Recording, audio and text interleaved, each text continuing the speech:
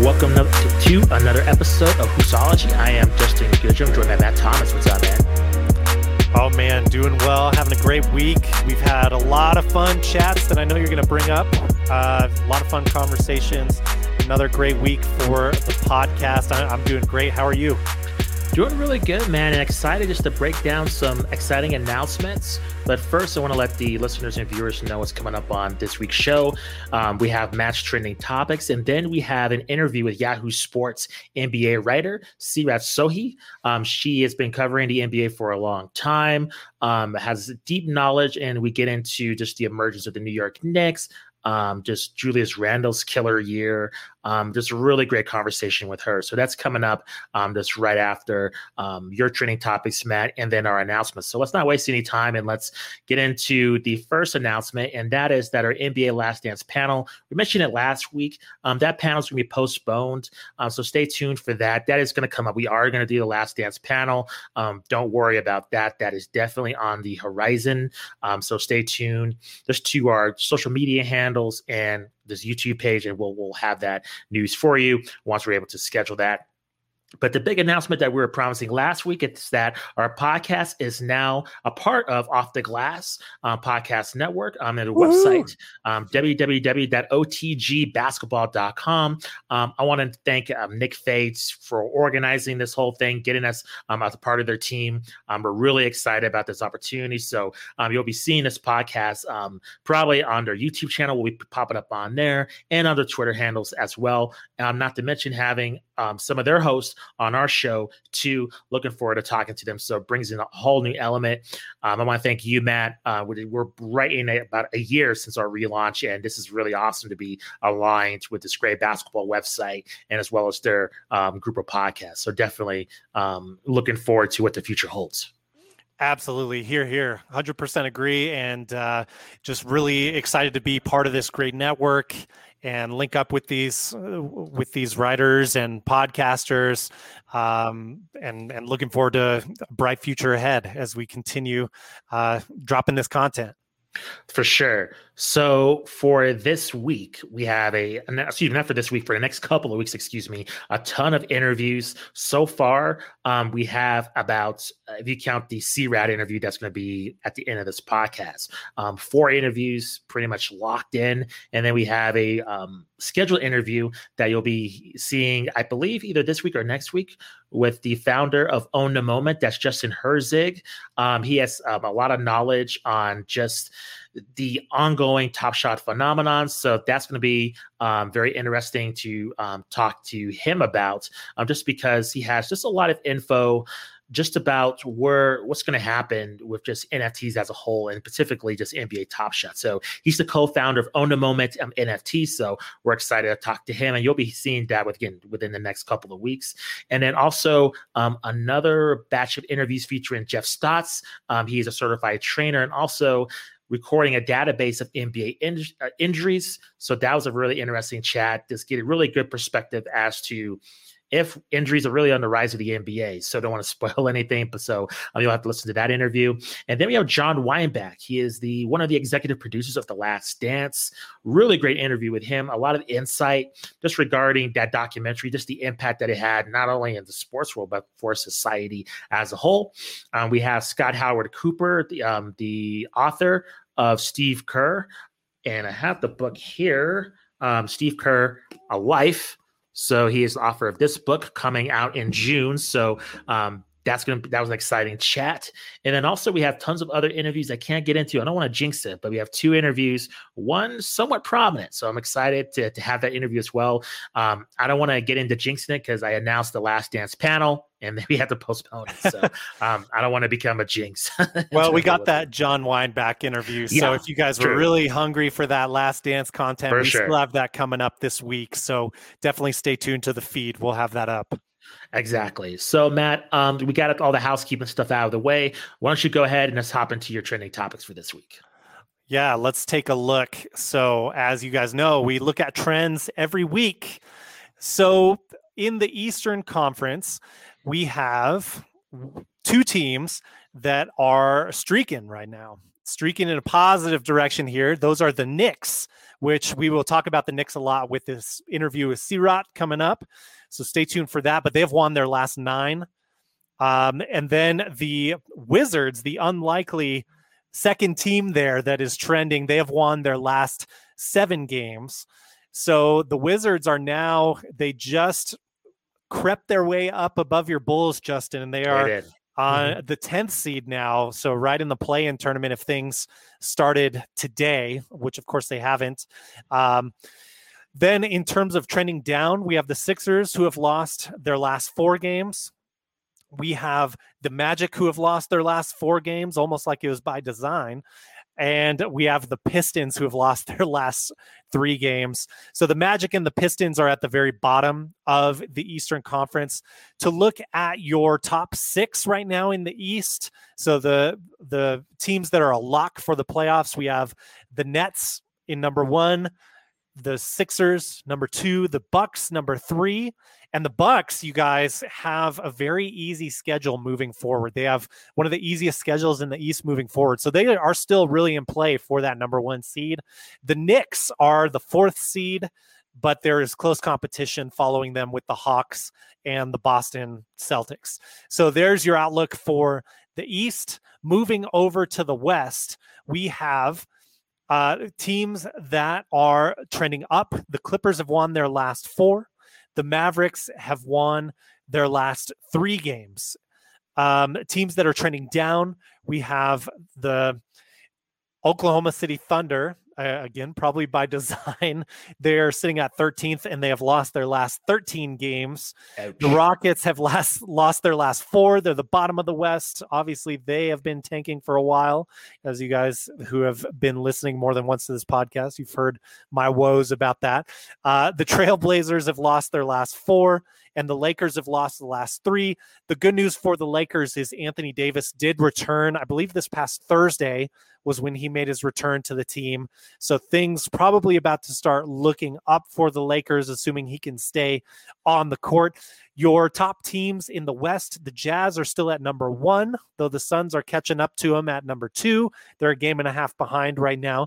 The Clippers are in 3rd. The Nuggets are in 4th. It seems like Jokic, the Nuggets won their last 3 games after Jamal Murray went out with his ACL injury. So it seems like Jokic has a really strong narrative for the MVP. Should that race end today, should the season end today, I think you'd have to give it to Jokic. We'll see what happens the next couple weeks. The Lakers are in 5th. The Mavericks are in 6th. And then it is very close together from 7 through 10. The Warriors, with Steph Curry playing on fire, they've won 7 of their last 10 games, and Curry has had that incredible production streak, really. He's been doing a lot of everything, but the Warriors are sitting right at 500 now and in the 10 seed, so they are just making the play-in tournament as it is now. One more cool bit of news that I saw. Well, I guess let's start with an uncool bit of news. The Nuggets had yet another injury with Will Barton going down this week during Friday's loss at Golden State. He has sounding like a similar injury to what James Harden has. He's out indefinitely with a hamstring strain, much like James Harden. So no word yet if he's going to be back for the playoffs or not, but definitely a hit for the Nuggets. In more positive news now, Zion Williamson of the Pelicans this week is the fastest player to reach 2,000 points since Michael Jordan. Wow. So he kind of earned that pace alongside former Hall of Famers Rick Barry and Elgin Baylor. This is on NBA.com. He is the fastest to 2,000 points. He's 20 years old, fastest to 2,000 since Jordan. So excellent news for him. He's been, I will own this. I said I don't think he deserved to be on the All-Star game based on his production to that point in the season. But man, he has really impressed moving since that point. I mean, I think he is now definitely playing at an All-Star worthy level. So I'm definitely not bashing the choice as much as I was at the time. But he is really starting to shine. And it's good to see that he's been able to play a long, long stretch with no injury problems. So those are the trends I have. Justin, any thoughts on those? Just the thoughts on the MVP race, kind of like a disappointment. And maybe this goes to our interview with Jeff Stotts that you'll hear coming up in a couple of weeks, just in terms of the discussion of LeBron and maybe, I'm sure Anthony Davis was sprinkled in there and a little bit of talks, but, with Kevin Durant and just a lot of the guys just getting hurt. So even the crossover Twitter feed now just posted the MVP candidates, and it's kind of like interesting to pick between the Joker and Embiid. How these MVP races go sometimes. It's kind of like a popularity contest. And Embiid plays in a bigger market. He's more popular. He makes more headlines, even though, you take a look at currently their terrible losing streak. So that's my primary concern of the Joker just getting robbed out of the MVP. But we'll see. He's getting a lot of love too. And I think, unfortunately for him, I think writers might be looking for an excuse to not give it to him. And I'm going to see, for instance, the Warriors, so somehow they just work their way into like the 7th seeds miraculously. And Steph just keeps up this pace that he's at. I can kind of see it going to him or, somebody else, to be honest. And I don't think James Harden is in contention just because of his injuries. But at the same time, everybody's been hurt. So it's kind of like, I heard, LeBron James, he's out of the running because he's been hurt. But, a lot of guys have been hurt. It's just a shortened season.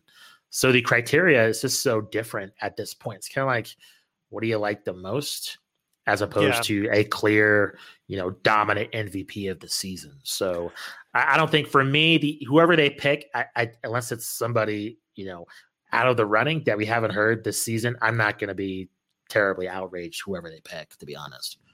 Yeah, and I've got it in front of me here, to your point with Embiid, I think it's a stretch too far with the time that he's missed. Yeah. He has 41 games played. I would certainly agree with you with the popularity contest narrative that you brought up there, because it very much is a popularity contest type of award. But he's played 41 games. The Sixers have won 39 games, and they've played a total of now, what is it? Let's see, quick math here. They've played 60 games. So for him to miss a third of the entire season and be considered to win it, I mean, I just don't think he's been quite that dynamic. I think that would be ripping off Joker. We've certainly seen crazier things than that happen with the MVP award, no doubt. So maybe there's something to that. But yeah, it's been the most, I think, confounding MVP narrative this year compared to others, because you have like James Harden statistically was great, but then he's out indefinitely with this hamstring strain. Plus, I wouldn't have, if I had a vote, I wouldn't have voted for him anyway, just because of the Houston thing going down and that sort of narrative strike against him. But from the numbers, I mean, he was lighting it up, no doubt. And then you're right, like Kevin Durant at the start of the season, MVP like play, no doubt. And he goes down with an injury. So injuries and some COVID related missed time in some cases, but more so the injuries, really those soft tissue injuries that, we'll cover in a lot greater detail with Jeff Stotts. Yeah. It's really been a tough narrative. And that's why, we joked about it a couple weeks ago with Jordan Liggins about Steph winning the MVP. Right now, them being in 10th, that's not high enough. But if they could get into the top 6, I think there's a strong enough narrative that Steph could come by. And like you're saying, the popularity contest thing, no doubt he's way more popular than Jokic.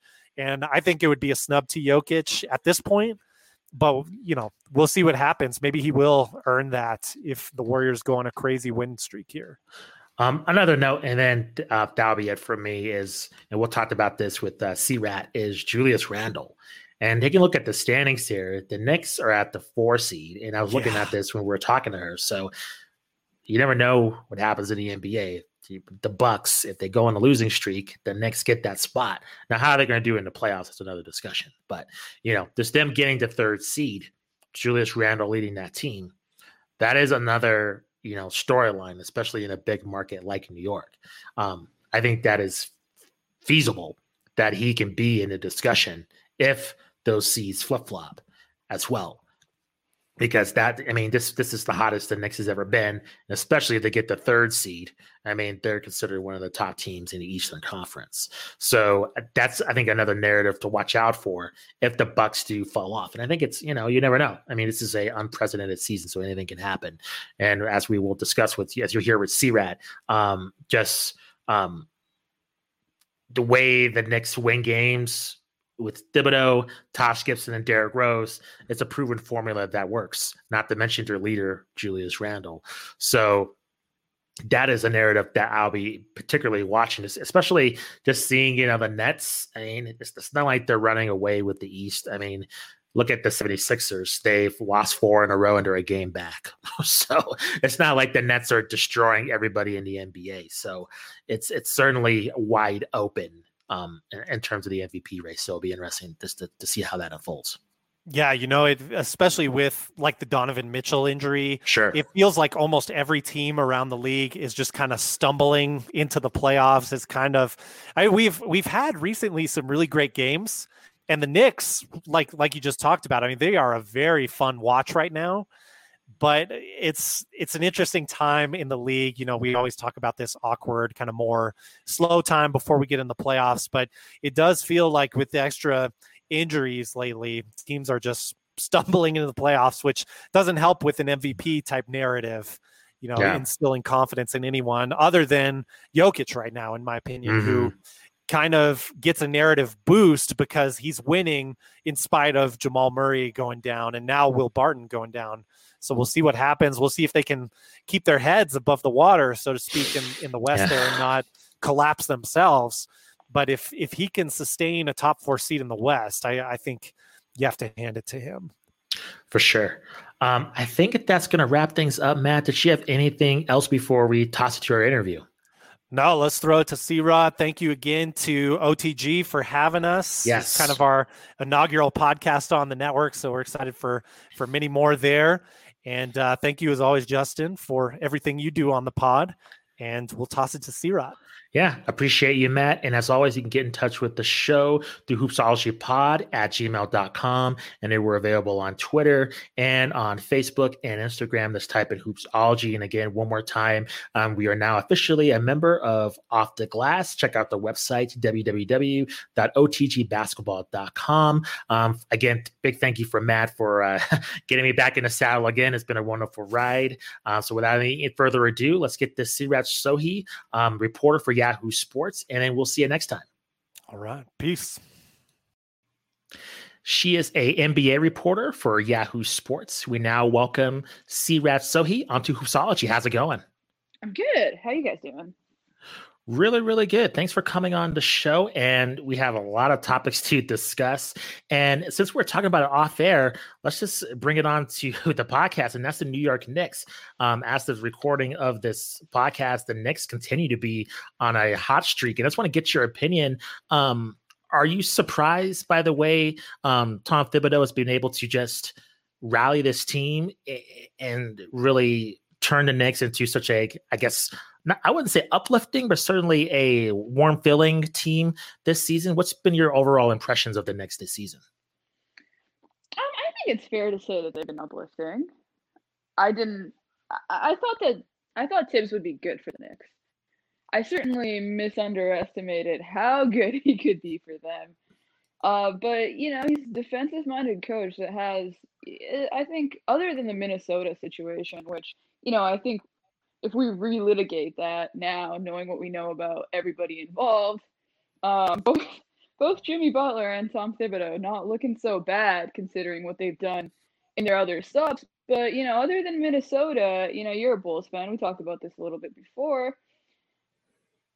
Tibbs knows how to motivate young guys to play defense, which is, I think, one of the hardest things that you can do in the NBA, and also knows how to teach them how to be in position, right? And that's just something that I think we take for granted a little bit, especially with a coach like Tibbs, where you might not necessarily want him if you're trying to win a championship, but like the guy instills order, right? And he allows for a clarity of roles, and also I think the fact that that he doesn't necessarily focus too much on the offensive end can actually be a little bit of an advantage, in a strange way, an unexpected advantage, in that usually, the point guard or like a creator, I guess in this context, in this modern context, it would be Julius Randle.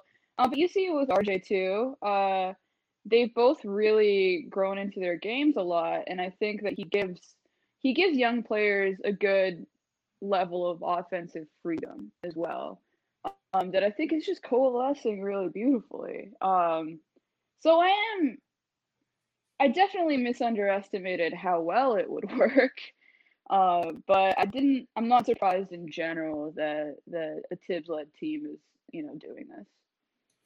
So, since the Knicks are performing this well, I want to pass this question on to you. We had a Brooklyn Nets reporter on last week, and we were discussing, the battle for New York, Brooklyn versus the Knicks, and just kind of your thoughts since the Knicks are relevant.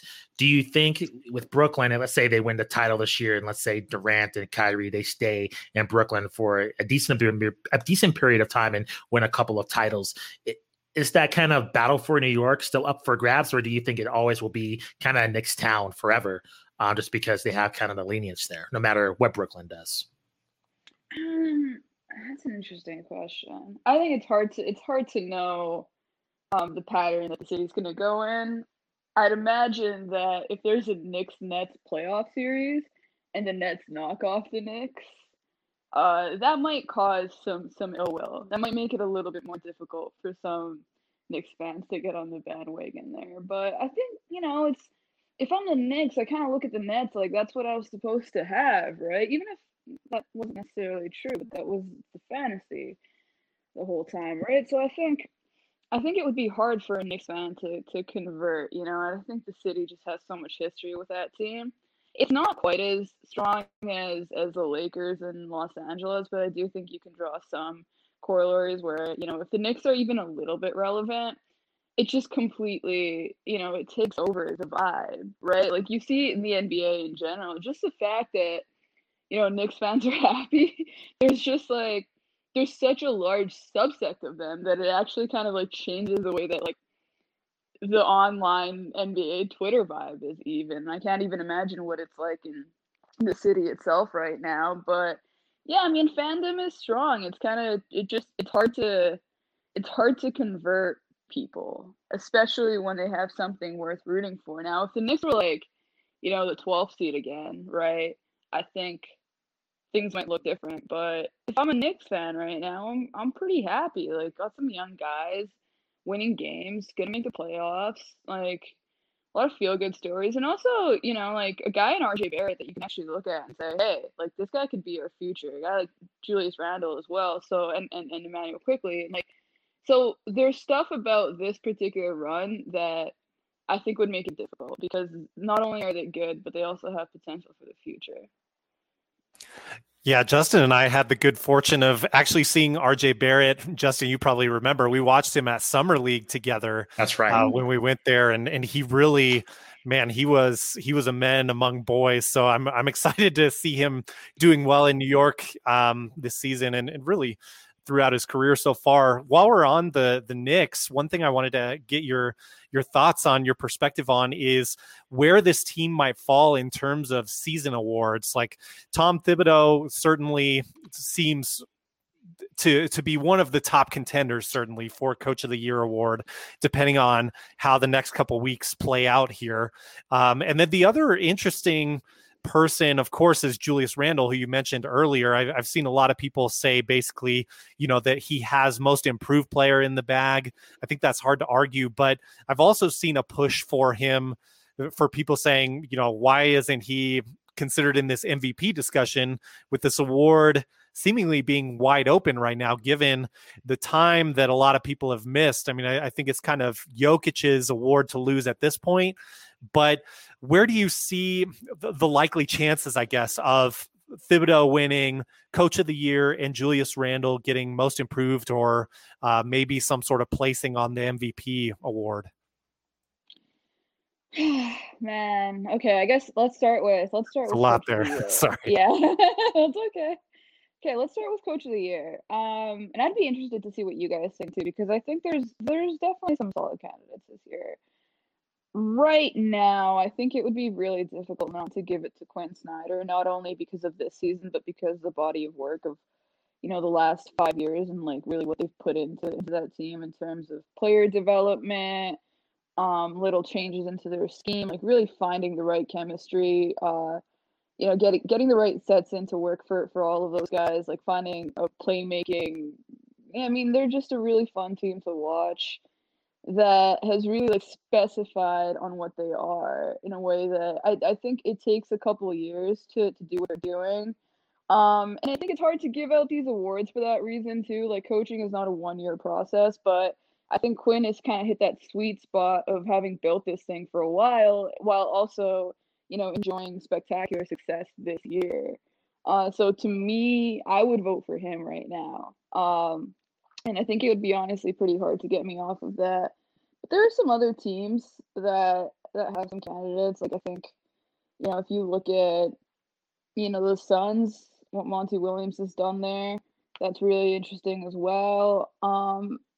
I guess the Knicks do, like, they do deserve some love, and Tibbs deserves some love for sure. I don't know how far we can really take it. He's a candidate, I guess, but it was kind of like what I was gonna say for the MVP season thing too. It's like, we talk about these things like, is he in the conversation? Like, well, what does the conversation mean? Like, can he actually win MVP? No, Julius Randle can't win MVP. Like, I think that would be shocking if at this stage he did, just given how impressive Jokic and Embiid have both been. I feel like at this point, as long as they both stay healthy, it's theirs to win or lose. And then there's some other guys that you can certainly throw in there. I think you're going to see Luka in there as well. But, with the way that the Knicks play, I don't really necessarily know that Julius Randle is like, he's obviously the engine, right?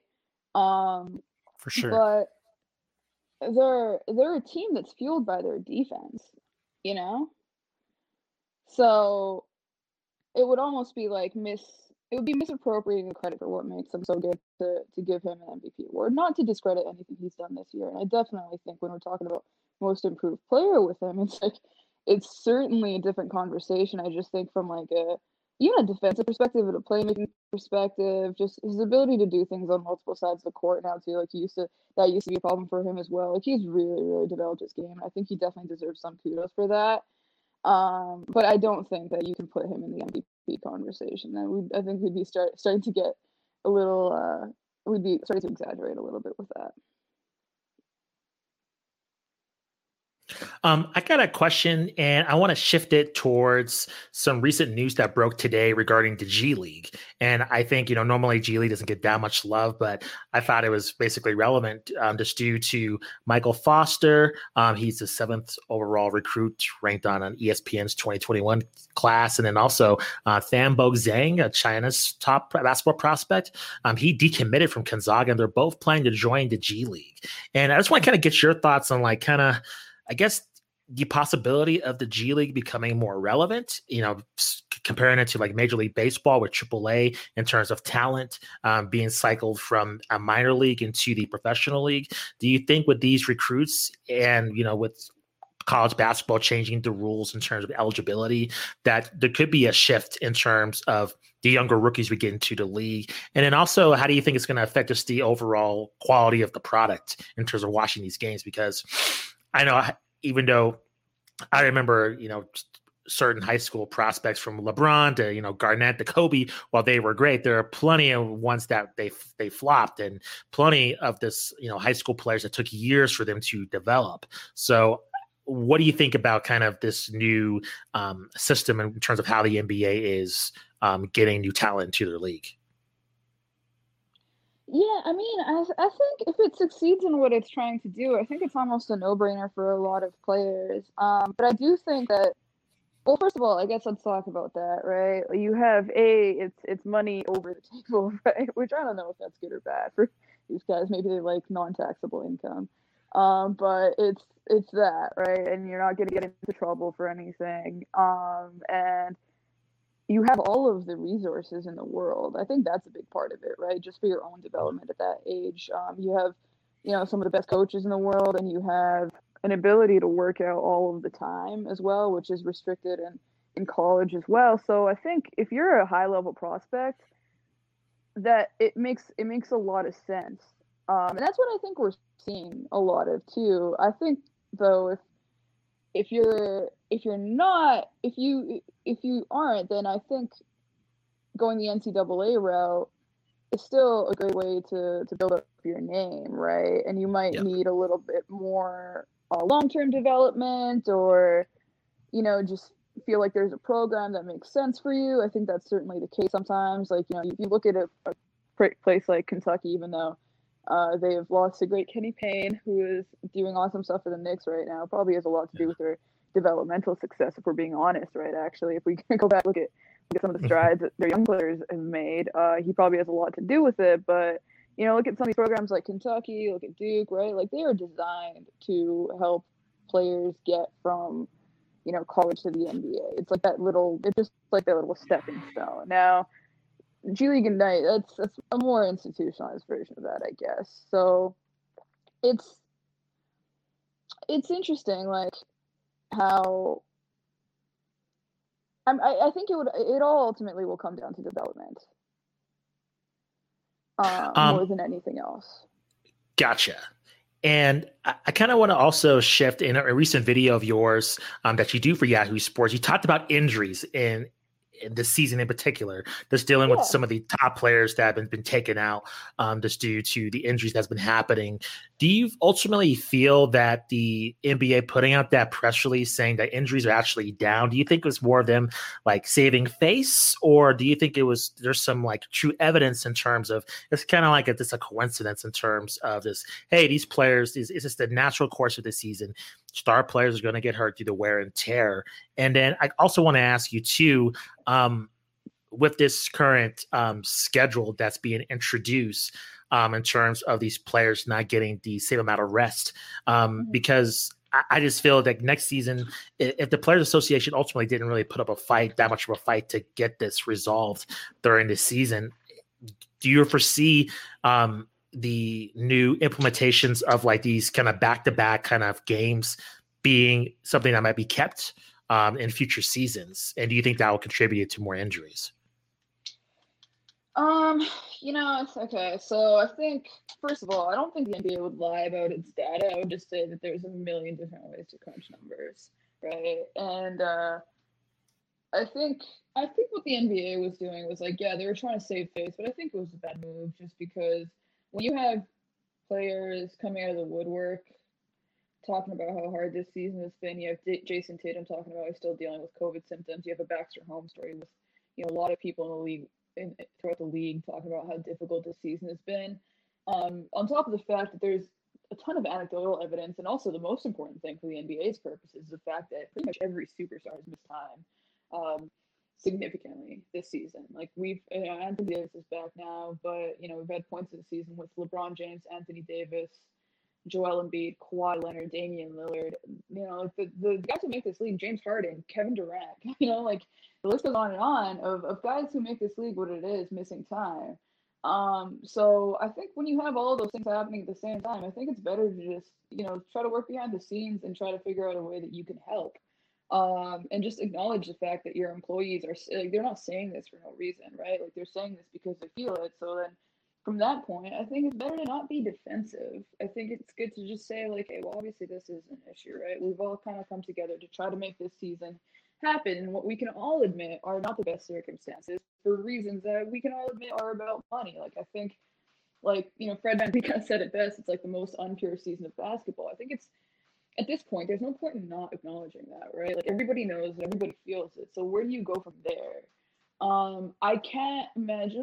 So this season, this upcoming season, is probably going to be a little bit crunched too. And I'm actually really curious what happens with the players' union, and how much of a push we're going to see. Because, I mean, it seems like everybody kind of got in it because it was like, okay, we have to do this, right? I don't think anybody anticipated just how hard this would be. I think they thought, okay, well, it's at least it's not the bubble. And it turns out that this might be actually more difficult in the bubble. So I imagine there will be some reevaluation this coming season. I don't know if it'll mean the schedule will change. But I don't see the NBA continuing with these back-to-backs or things like that, because I don't think that serves their purpose either. I don't think they necessarily want things to be like that, right? I think it's just a situation that they're in at this particular moment, Yeah, it's definitely been a unique season. I mean, one that we'll hopefully never see quite like this again, in many aspects. Do you think that, like, in terms of, like, hindsight being 2020, is there any sort of solution the NBA could have done, like maybe pivoting and reducing the number of games, even though that would reduce revenue, which a lot of people wouldn't be in favor of course, like on the ownership side, or maybe like extending the season to overlap with the Olympics a little bit? I mean, hindsight being 2020, if you had a vote, if you had a say on that, what do you think might have been a tenable solution? I think there's a few things that you can say, like, even not with hindsight being 2020. I think a big one is, to your point, the Olympics. The Olympics right now are set up so that they'll start the day after. If the NBA finals go to Game 7, the Olympics start the day after. Obviously, we don't know if that's going to be the case, but that puts some star players out of it. And in a year where all these guys are getting hit with the injury bug anyways, were they even going to participate in the Olympics?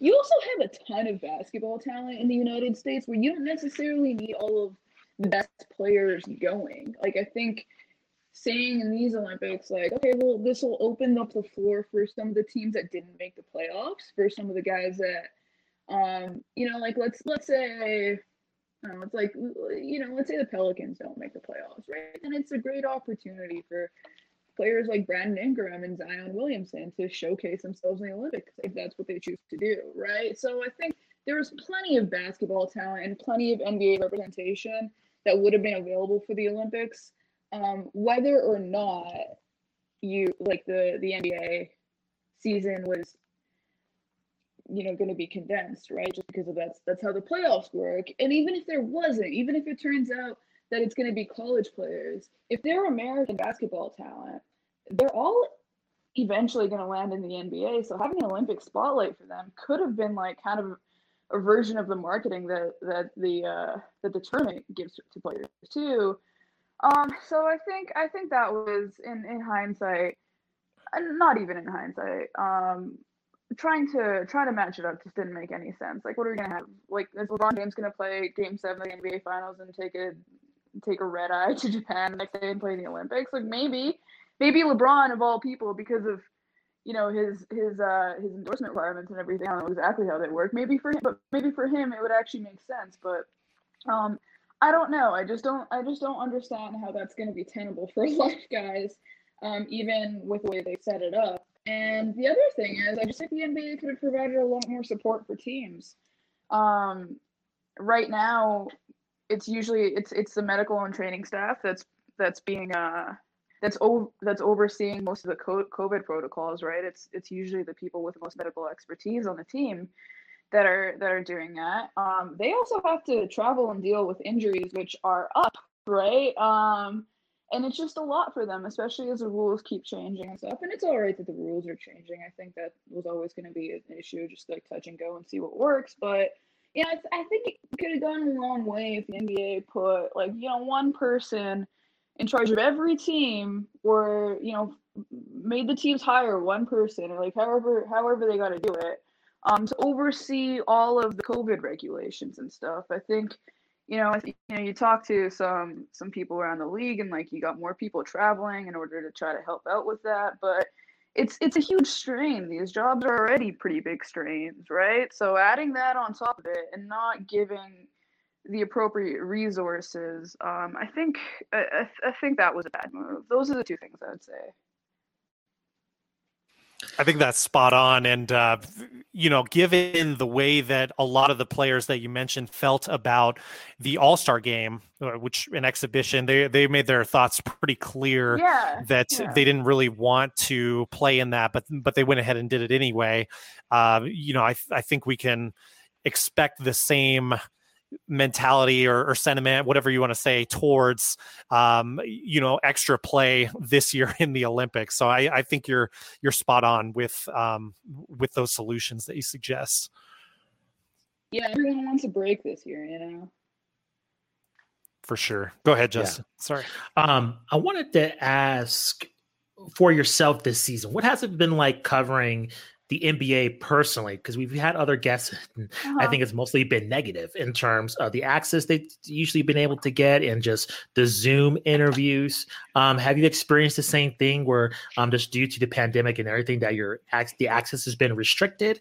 And then are you worried once, things do get back to normal and that the vaccines are distributed, hopefully we, have fans in arenas and things get back to pre-pandemic levels? Are you just concerned that the way the NBA has placed these restrictions on player availability, do you think that might stick around when the pandemic is over? No, I don't see it sticking around because these ratings aren't great, guys. These ratings are not good.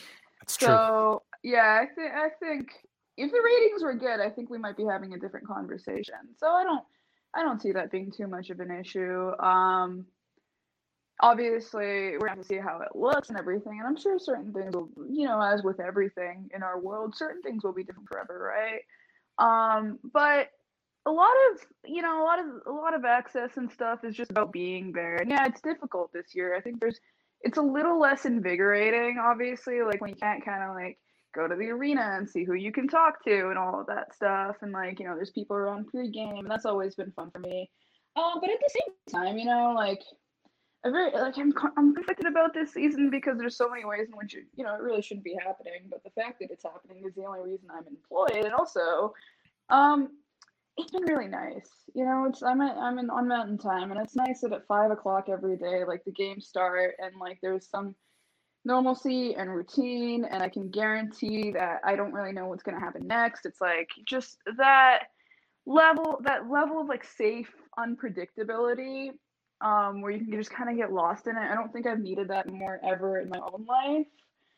So in that sense, it's been really therapeutic actually to just watch these games. So it's a little bit of both sides, really. I think there's advantages, disadvantages, but in general, even though the games have, we've had a kind of strange season, it's been, I like that it's there. And once, as we've seen more arenas introduce fans back to support their teams, do you think that dynamic's going to change how the finals or the playoffs is going to play out? I feel like fans have more an effect on college basketball as the pros, but there's some really passionate arenas around the country, around the NBA. Do you see that being a factor if maybe one state has be able to have full capacity where, another state can't, and that might be an advantage where you might have one arena where it has packed 20,000 seats, and then you go to the opposing Utah. arena and then it's there's nothing. Do you think that will be any kind of a factor, or do you think the fans will play definitely. Yeah, it's always a factor. I mean, fans are such a big part of the game. Sure. I think there are definitely players that being showmen. There are players that get energy out of that, and they've been missing that energy and trying to recreate it in ways that sometimes succeed, sometimes don't, right? I think that connection is a big reason why a lot of these guys play, and they do genuinely get amped from it. You think of certain playoff moments that we've seen in the last few years, guys that really get the crowd going, your Patrick Beverleys of the world. I think he's one that comes to mind right now. One of my favorite moments was in the 2010 finals, Nate Robinson and Big Baby. I think there are certain moments that probably don't happen if you don't have a crowd. And we've had that this season too, where I think certain things probably haven't happened, although we'll never be able to know what they are, right? But yeah, I think it makes a big difference. Absolutely. And you get those nice moments this year where sometimes you have like Dwight Howard pumping up the fans that aren't there, the crowd noise in Philadelphia. But yeah, no, you're spot on. It's going to be way different. I have to ask, because I saw that you had a recent article about Draymond Green and his value in the NBA, and him as kind of like a player prototype.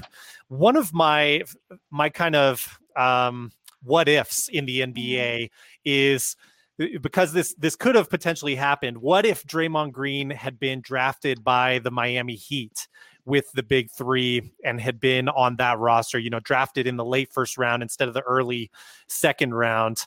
I think he would have kind of fit like a lot of their needs. And so I know it's a what if that didn't happen. But I was wondering if you could just kind of speak to, a lot of people credit Draymond Green's success, I think unfairly, to the Warriors organization.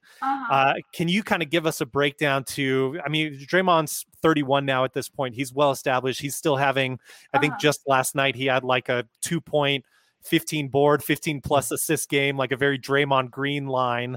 Can you just give us kind of the breakdown of his work ethic and why teams need a player like that on their roster?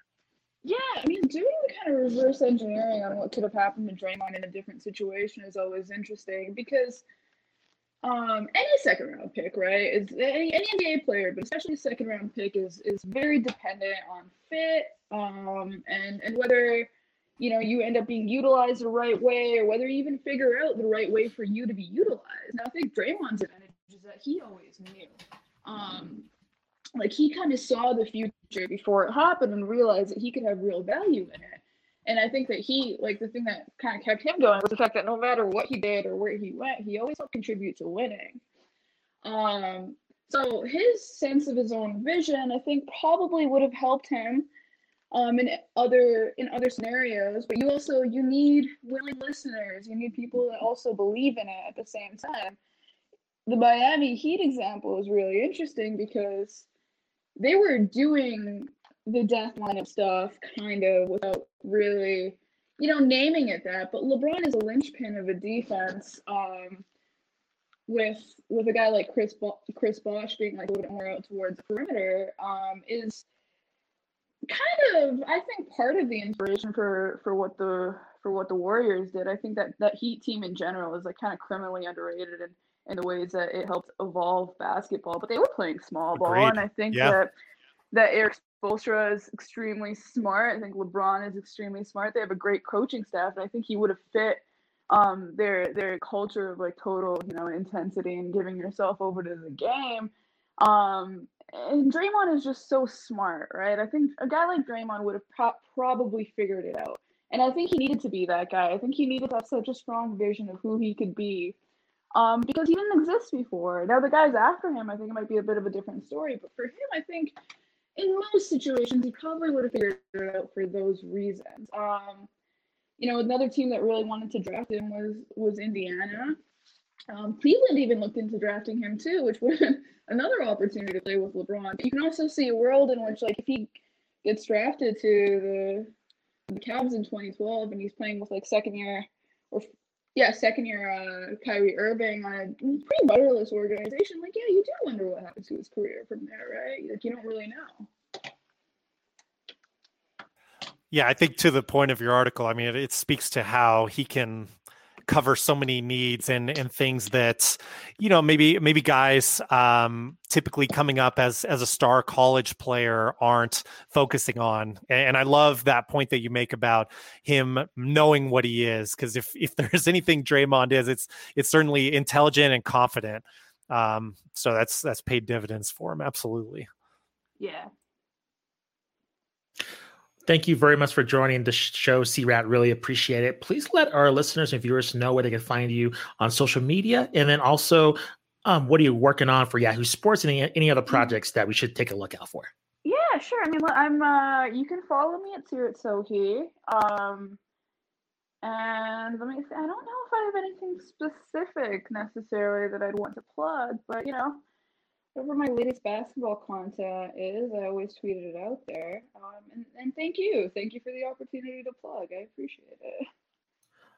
Of course. Thanks for coming on the show. We really enjoyed the chat. Hopefully we'll talk to you again, and just look forward to just getting your thoughts at the end of this season. It's been kind of a crazy ride, just considering all the circumstances. Yeah. So thanks for joining the show. Much appreciated.